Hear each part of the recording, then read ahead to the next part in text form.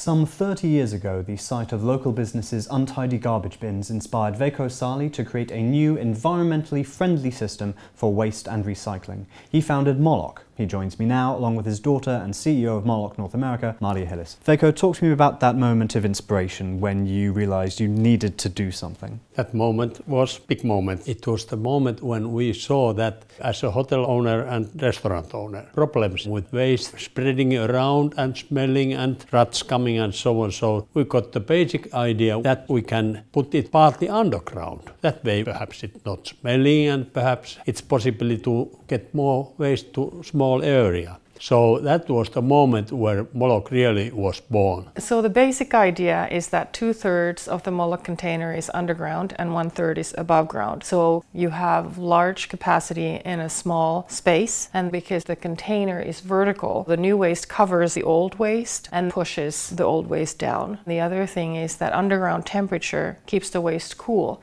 so it's not going to smell the way it does if it's all above ground. So after some years thinking, there must be something like this in the world.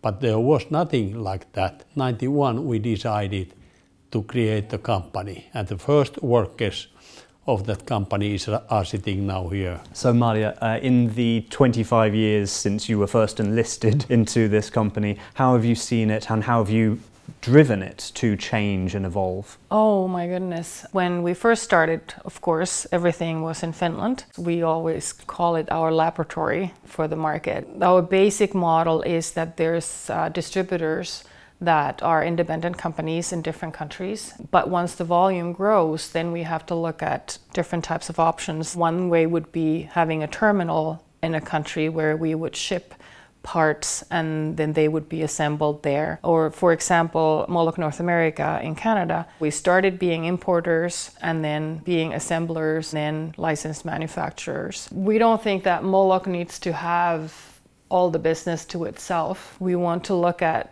different countries and how Molok fits their culture and their economy. So maybe we can set up something with the local government and local businesses so that they can set not just the business but the whole system, everything within that country. Which makes sense from a business sustainability point of view as well as an environmental sustainability point of view. How important is that aspect of your work to Molok? How important is it to be increasing the rate of recycling, for example? Recycling is a very interesting word. The first reason that we need recycling is that our packing industry has grown to make huge packings. 100 years ago, it was almost no packings, and that means no waste. We are so crazy that we buy our waste from the shops. Environment, tidiness and clean healthiness are the most important thing. Then what we do in our manufacturing, the Molok product is made out of plastics, polyethylene that can be 100% recycled. Parts of the plastic we actually